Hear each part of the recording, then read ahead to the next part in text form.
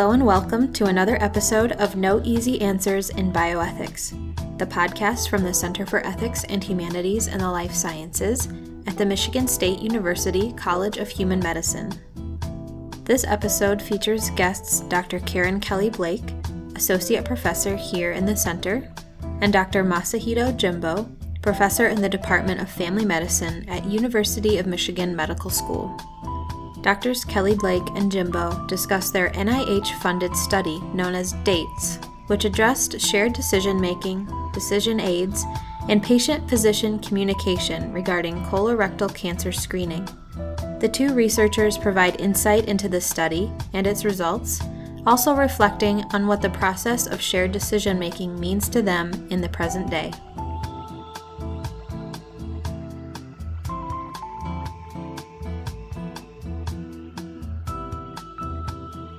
So hello, I am Dr. Karen Kelly Blake, Associate Professor in the Center for Ethics and the Department of Medicine here in the College of Human Medicine. Hello, I'm Dr. Masahito or Mas Jimbo. I'm a Professor of Family Medicine and Urology at University of Michigan. I'm also the Chief of the University Family Medicine Inpatient Service and Director of Faculty Development for the department. Well, welcome, Mas, and thank you so much for joining me today. We are going to discuss our research collaboration. You and I have been working together for a number of years in the area of shared decision-making. And most recently, we have completed a project that goes by the acronym of DATES. If you would, tell our audience what DATES is and sort of how you came about thinking about that and the rationale for the project. Sure. So just briefly about my background, I'm bicultural, I'm bilingual.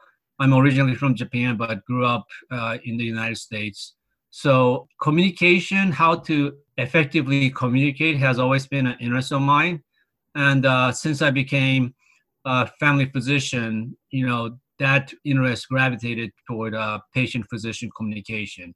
And what can we do to improve that? Because I do feel that improving the communication between the patients and their providers or clinicians would lead to not just better agreement between the patient and their physician, but also, better health outcome through better adherence to whatever testing or other treatment that's recommended by the physician. So my project, the DATES, or it's called Decision Aid to Technologically Enhance Shared Decision Making.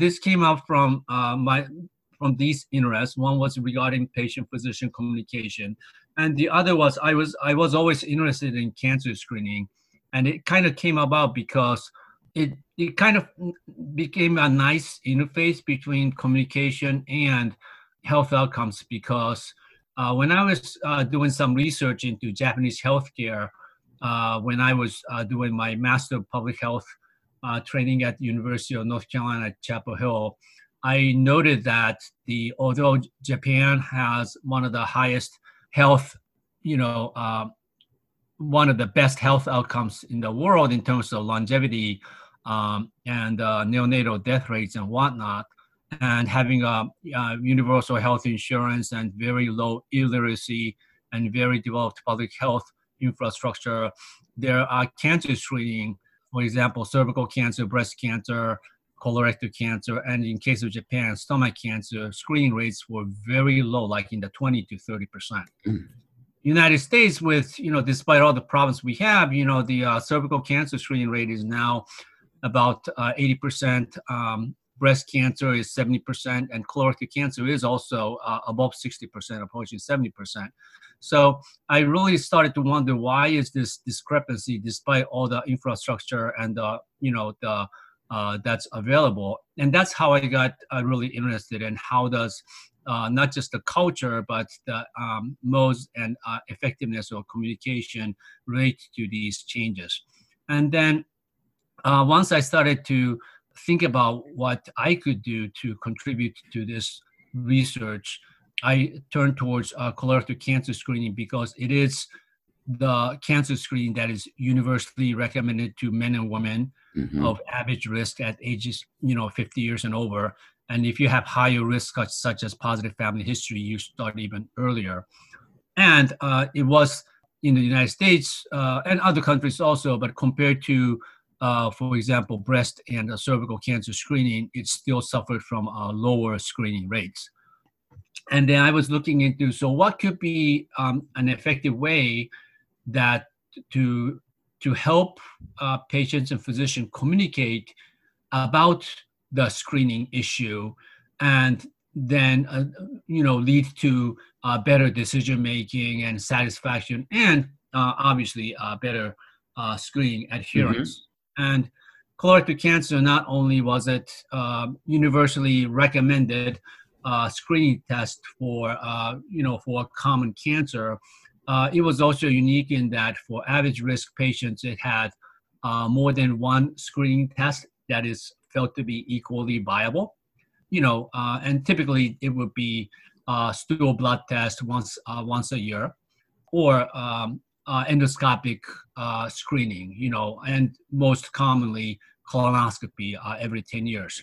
Although there are other modalities like flexible sigmoidoscopy and barium enema or CT colonography, those modalities are used much less commonly. So it's usually stool blood test or colonoscopy. But the important issue here is there are more than one test option available. Let's say, as opposed to breast cancer screening, which is mammogram, and cervical cancer screening, which is a little bit more complicated these days, but it was pretty much like a pap smear, and now HPV testing as well. But so I focused on the colorectal cancer screening, and I wanted to see, so with not just whether the decision to be screened or not, but then the decision to which test to choose if you're average risk. Of course, if you're at increased risk, you have to do colonoscopy. What effective communication would occur between the physician and the patient to maximize the patient understanding, clarify the patient's choice regarding which test that they would like to take, and ultimately lead to their actually undergoing the screening test, whichever the one that they chose. And another thing that I know from being a family physician is that we have multiple things to deal with in a visit. For example, in this study that I'm about to explain a little bit more, we did find out from over 500 transcripts of the patient-physician visits that physicians and patients may address anywhere from as few as 3 to maybe more than 20 issues. Yes. Over their visits. So it's very difficult for physicians to explain everything about colorectal cancer screening tests, even though it is important screening, in the course of a visit, which can be typically limited to 15 to 20 minutes. And also we know that we physicians aren't necessarily that skilled regarding this concept of shared decision-making, where, physicians, we bring our own experience, values, and expertise, and the patients bring their own experience and values, and we discuss these issues together to come out with an option that best matches the patient's preference and values. And this is shared decision-making is felt to be an important way to communicate when there's more than one option available in either a test or treatment. So I focus on that, and I also focus on a tool called Decision Aid, which can be web-based, which can be paper, which can be interactive or not. And Decision Aid is basically a tool to help patients understand better what the choices are, what the pros and cons are, and help them, increase their knowledge about them, but also clarify their preference about the particular option that they need to choose from. So in my trial, which was funded by the National Cancer Institute, and which, Karen, you were a co-investigator, well, we did a comparative effectiveness trial. Basically, I think from the prior studies, we did feel that the Decision Aid has already shown some evidence in increasing the colorectal cancer screening rate. What I wanted to see was, can a Decision Aid that's interactive in that it's tailored towards patient's risk and the patient's preference. So it's kind of a more of a super duper type of decision aid. Can that bring about better outcome compared to more of a standard decision aid where, it has everything in place similar to the interactive one, but the patient can't go through an interactive tool to determine whether they're at increased risk of colorectal cancer screening or to determine what kind of values they have that would gravitate them toward one test or the other, namely stool blood test or colonoscopy. So we did this trial in Southeast Michigan. We worked with 3 university primary care practices and 12 private primary care practices, ranging in size from solo practices to group practice. Total of over 50 physicians involved in the study. And then we basically had these patients who were already established with each practice randomized to either this interactive decision aid or to this otherwise non-interactive but otherwise comparable decision aid. And we had about 300 patients per each arm to then, look at multiple time points to collect data just before they're randomized, right after they undergo through the decision aid. Then by the way, this decision aid was administered right before the patients actually came to the physician's office for their routine visit, either a checkup or a chronic care visit. And Mas, if I can stop you right there, we should also let people know at that point where they engaged with the decision aid, they were also given a summary of what they chose after going through that decision aid. And that was to be a prompt for the physician and the patient to have a discussion about that screening decision once they entered the clinical visit room. Right, good point, because although this decision aid was targeting the patients, by using this this tailored summary sheet, which actually summarized the patient's risk and the preference and what the patients ultimately chose, the physicians could be prompted or activated for a meaningful shared decision-making discussion as well. Yes, thank you for reminding me. And, after they underwent the decision aid, they underwent another survey, then they saw their physician, which visit was completely audio recorded, consented, of course. And then after the visit, the patient received another survey. And that was it for the patients for that day. And then 6 months after the visit, we audited the chart to see whether they had undergone colorectal cancer screening and whether that testing matched the patient's preferred choice at the time of the visit. So that was the gist of the study. Mm-hmm. And so you and I labored through over 500 transcripts. Yes, we did. To measure shared decision making. And lo and behold, Mas, what did we find? Yeah, so, yes, first of all, the target was 600 patients. I think we hit the target of 585 and we thought that was fine. Yeah. The study was actually powered to, detect the difference at about 450. And then, of course, not all transcripts were, readable or useful, but we were, I think, able to get about 550 transcripts. But what we did notice was that, number one, it didn't matter whether the decision aid was tailored or not. Whether the decision aid was tailored or standard, it basically led to the same rate of colorectal cancer screening at the end of 1 year, about 6 months, about 40%. We were, although we didn't have a usual care group, we were fortunate enough to have a group that we call quasi-usual care. These were patients matched demographically, but didn't participate in the study. And we were able to obtain that for the 3 university practices because I was an employee and I was able to obtain the data through the IRB. And that care group, without any decision aid, it was 18%. So we know that the decision aid did have an impact.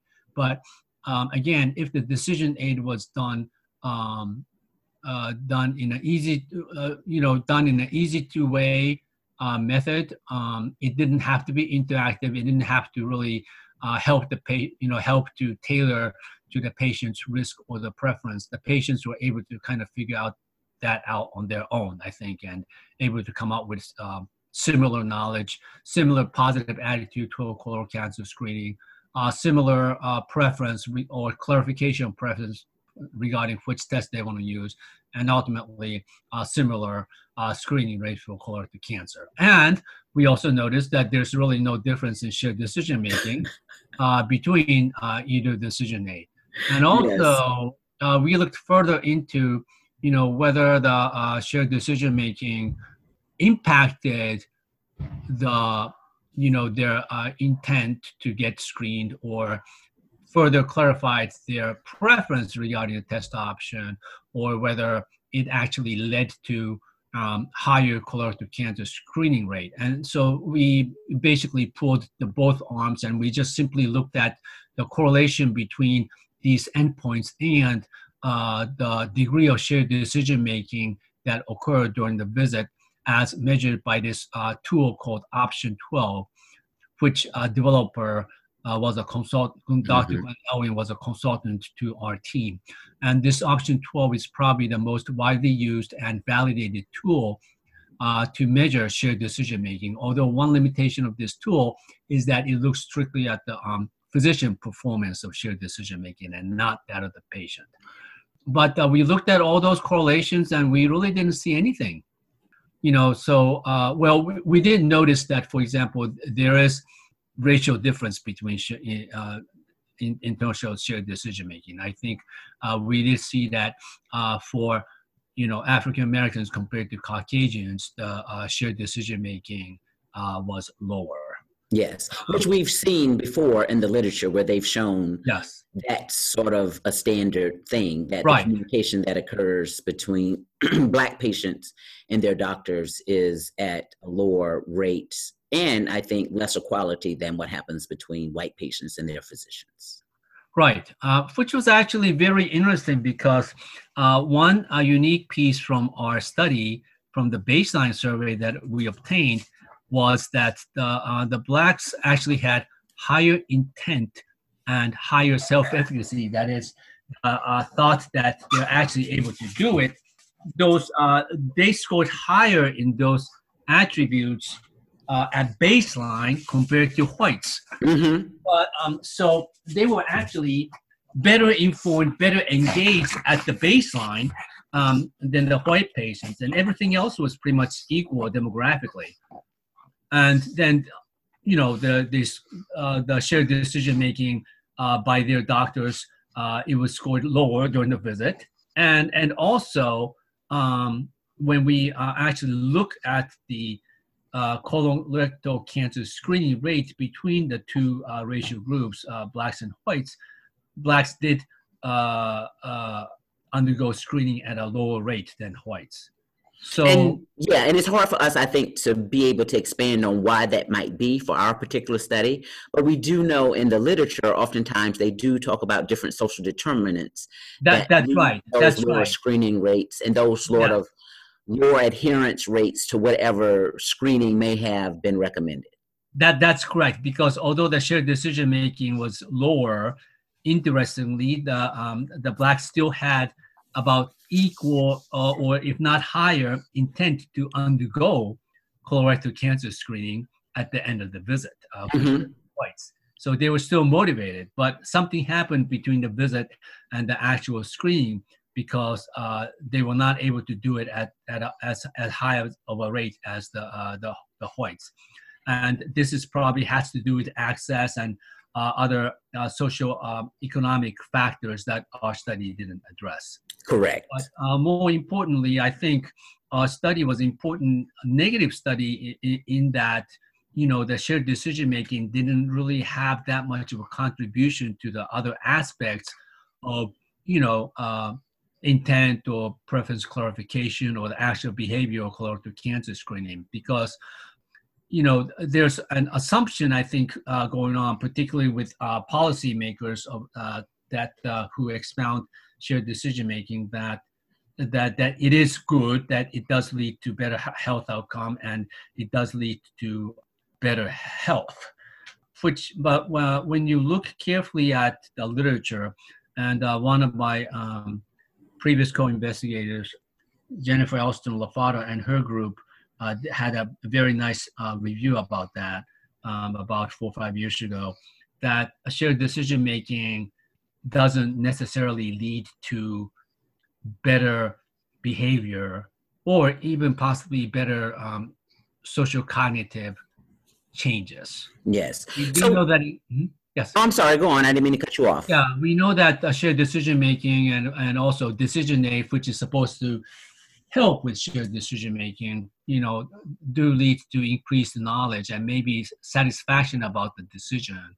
But other than those subjective factors, when you look at more the objective outcomes, there's not as much positive impact as we thought that we were going to see. Yes. So for those of us who are engaged in shared decision making, we are engaged in patient-physician communication and how we need to improve that, and understand that those are key significant skills.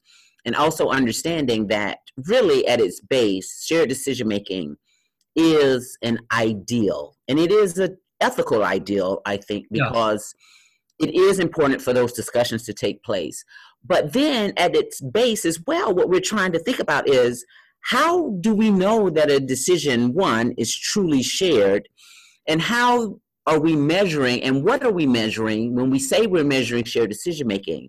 Right. If in many instances, the tools that we're using are not factoring in a relationship dynamic. We're not looking at the length of time a patient and physician have been engaged in a dyadic relationship. We're not looking at the quality of that relationship. How then are we talking about shared decision making if we're not also considering the relational component of shared decision making? That's very true, because shared decision making, most of the measurement tools are transactional. They only look at that particular certain behaviors during that particular time that it was measured. For example, were the patients told that there were options available? Were they told which options were available? What is the pros and cons of each option, and yada yada.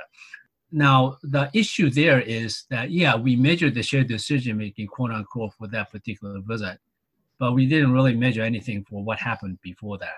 We don't know what kind of conversation has been going on prior to that. Maybe there has been some discussion ongoing already, and so by the time that even without the decision aid, or maybe help with some decision aid, that if the patient had firmed up their preference or decision about in our case, colorectal cancer screening, the physician already kind of intuitively knew, okay, that from their previous discussion, that's what the patient wants. And, there doesn't need to be much conversation regarding shared decision making at that time. The physician can say, okay, you have your decision, you made your decision, that's fine, that's okay, I support that, and let's go ahead and get that done. Because the measurement is very transactional. We only look at the quantity of what's been discussed, and then the quality of, even though not many things like options or pros and cons were rehashed again at the time of the visit, the quality of the actual agreement between the physician and patient may be higher, and that's something that we may miss with our current measurement tools. So for something like colorectal cancer screening, where there are several options, and historically we have talked about shared decision making as being ideally situated for decisions that are preference sensitive. And I think colorectal cancer screening would be one of those preference sensitive decisions, because you're really making the decision between a stool blood test or colonoscopy. And colonoscopy is really considered the gold standard, and particularly for patients who are at higher risk. But I think, and correct me if I'm wrong about this, if I'm misremembering this, in dates, and while we were going through the transcripts, we found that physicians oftentimes would recommend colonoscopy, even for those patients who were average risk, because for them, it was the gold standard, and they felt that this was the way to know for sure, to know definitively. So why even consider a stool Right. blood test when you can go straight to what's going to give you that definitive answer?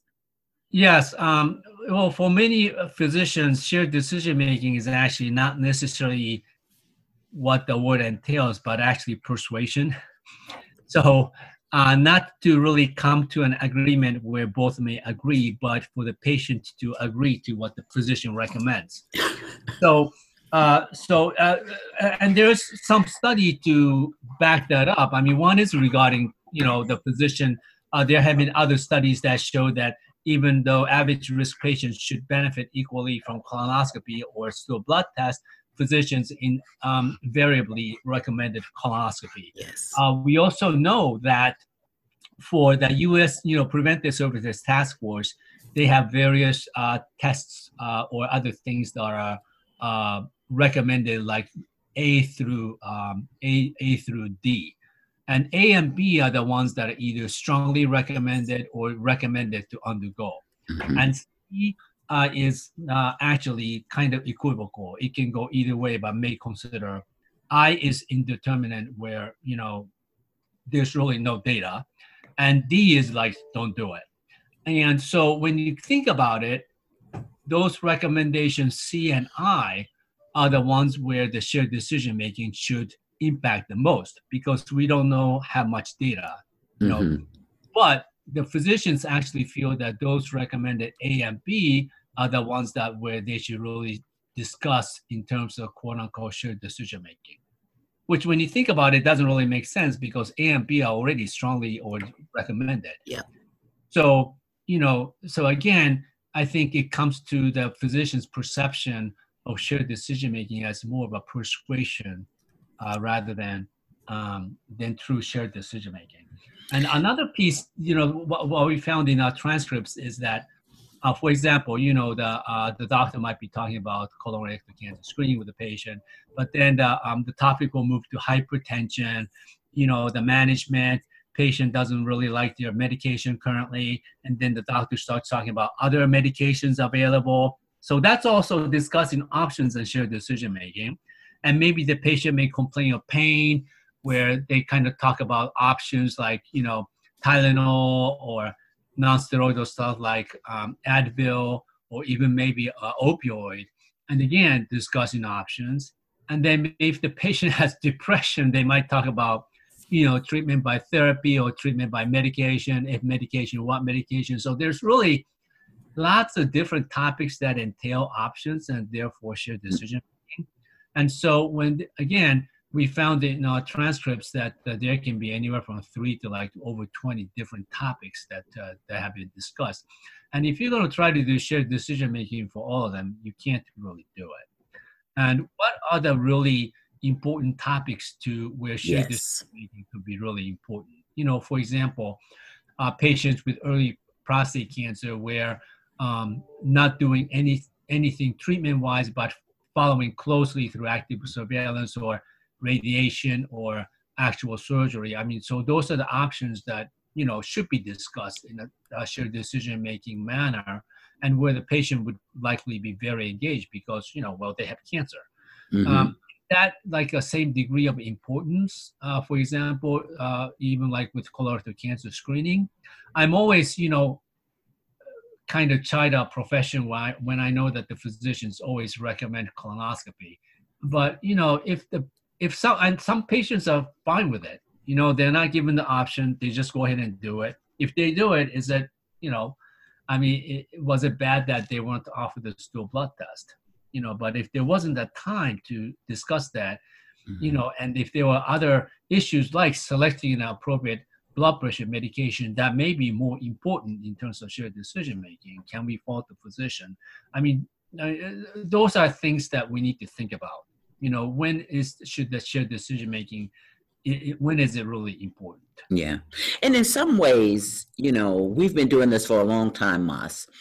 And one of the things that I struggle with is what is shared decision making? Because it goes back to what you were saying about it being transactional, it being about persuasion. Mm-hmm. My question is always, if we're talking about shared decision making, how do we know that a decision is actually shared? At what point in a conversation with the patient do we know that has occurred. And I guess I want to kind of go back a little bit and let people know that in DATES, although we sort of primed the patient by exposing them to the interactive decision aid, we didn't do any type of prime for the physician. So the physicians were just really acting as they normally do without any training or any kind of education or any kind of skill building around shared decision making. And so it would be unfair for us to say, well, we didn't find any shared decision making in the transcripts, which we didn't for the most part, without also saying that we didn't necessarily prime the physicians to let them know that this is something they should be actively engaging in. And you and I have talked about this, maybe ad nauseum, about the fact that you can't really just prime one part of the dyad. You have to look at the dyad as a whole. Yes, right. I mean, the physicians were given kind of like a summary sheet, but that's all. Correct. Otherwise, nothing. And also, it's important to note that, yes, the overall score of the physicians regarding shared decision making was, quite poor. Correct. Out of 100 possible points, the average was around 10 to 12, which is obviously very low. But interestingly, when you look at other data regarding the use of option 12, it's the typical score is between 10 and maybe 25 at the most. And there was a very interesting study that looked at shared decision-making in lung cancer screening, where there's now a policy that the shared decision-making has to occur with lung cancer. But the authors of the study actually reviewed the transcripts, and they scored the shared decision-making based on the same tool, option 12, and the average score was 6 out of 100. So actually, our physicians did better than the physicians in that study. So when you think about that, maybe the shared decision making that was done was so low that that a little bit of improvement from really, really low to maybe just a little bit low, like improvement in 2 points out of possible 100. Maybe the effect size was too small to have a meaningful difference. If the shared decision making occurred, let's say went from like 20 out of 100 to, let's say, 50, maybe we may have seen some impact. But again, it's important to note that the measurement tool only looked at the transactional measures in that one particular visit only. So we actually don't know whether that is the right way to measure the actual decision-making process that occurs between the physician and the patient. And sometimes I wonder if, in trying to measure shared decision-making, if somehow we as researchers haven't manifested this sort of shared decision-making ideal that's really unreachable, unattainable, and untenable.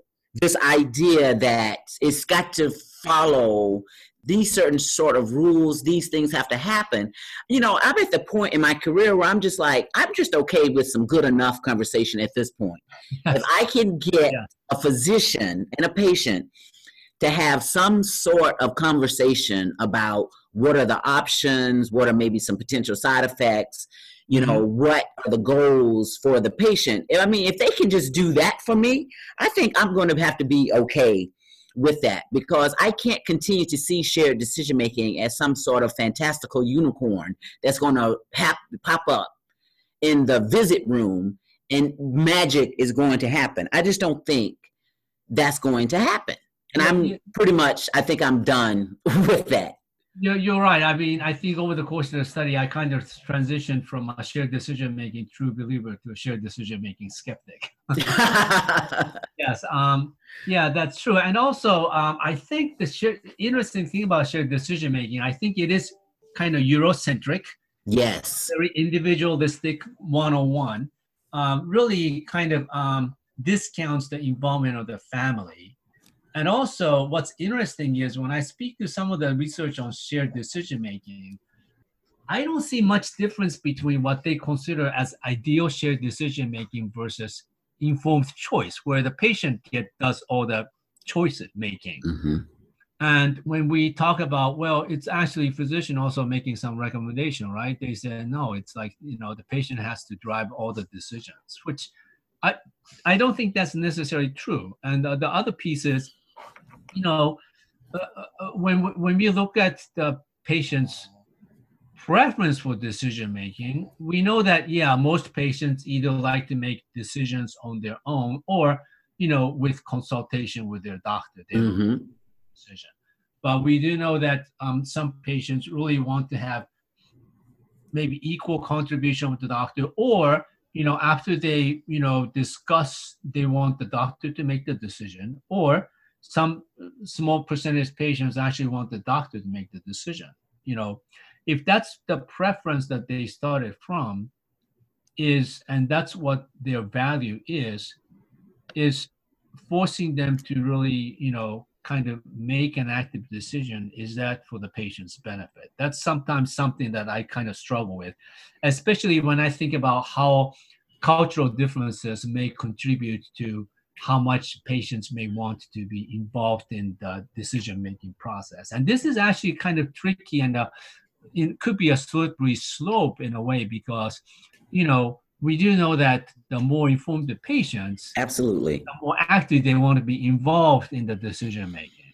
So we want to make sure that their, preference for who makes the decision is derived from being they're fully informed about it, but they still want somebody else to make the decision, versus they're not fully informed, so thus they don't want to make the decision. I think we need to make that distinction.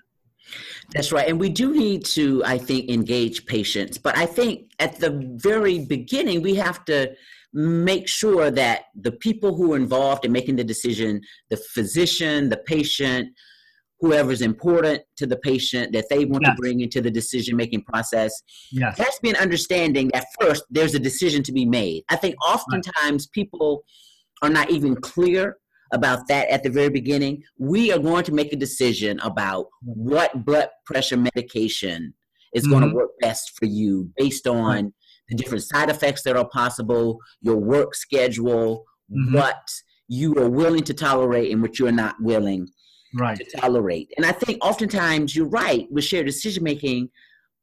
In some ways, what's happened is that we have given patient autonomy the super duper level of centrality, that the idea that the physician actually has something to add to the discussion and can be involved in making some recommendations has gotten lost some kind of way. And I remember in grad school, and while working on my dissertation, which had to do with benign prostate disease and healthcare decision making, I remember writing in my dissertation, the idea that someone doesn't want to make a decision, they're like, doc, I need you to tell me what to do, and I'm going to do it.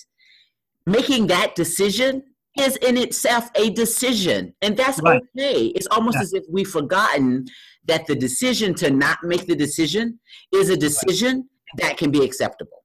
Yes.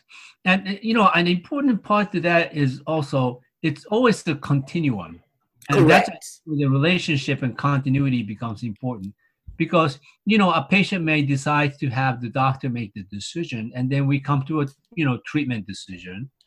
And then, if that medication didn't have the desired effect or some side effect or something, then maybe the patient might be more motivated to make greater contribution to the decision-making process at the next visit. So they might say, well, I asked you to make a recommendation, you recommended this, and I did that. I had some problems with it. Now I want to know more about other options, and I want to, be kind of more involved in which one to choose. So, again, depending on the visit and depending on what happened based on the previous decision, the patient's, kind of desire to contribute to the decision-making might change. Correct. So I think those, and that's where the relationship and continuity becomes important. And I think And that's what makes shared decision making and the whole decision making science fascinating but difficult to try to measure and difficult to figure out what is good and what is not so good. Absolutely. And I do think that's what's missing, the fact that it is a continuum. It is a process. I think oftentimes people think about shared decision making as the standalone moment in time, discussing this one thing. You know, going back to the example I was trying to make about blood pressure medication, of course, you're going to make a decision about a particular blood pressure medication at that one point. But we're talking about somebody who's got a chronic disease. So it's going to happen over a continuum of time. How are you going to manage hypertension for this patient? So shared decision-making becomes a process over an established relationship, over a length of time. And it is not a standalone moment. That's right. So, Mas, I think it's time for us to end this very fascinating and wonderful conversation. Of course, you and I talk about these things offline all the time anyway, but it's nice. And it's always a fascinating discussion. Always great to talk with you. All right. Well, thank you so much, Mas. Okay. And hopefully this weekend, both teams win in football. There's always hope, right? Thank you so much. Okay. Okay. Bye-bye.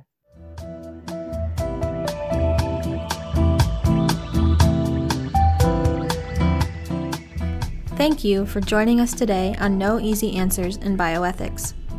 Please visit us online at bioethics.msu.edu for full episode transcripts and other resources related to this episode.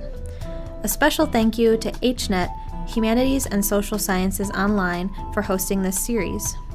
This episode of No Easy Answers in Bioethics was produced and edited by Liz McDaniel in the Center for Ethics. Music is by Antony Ryakoff via Free Music Archive.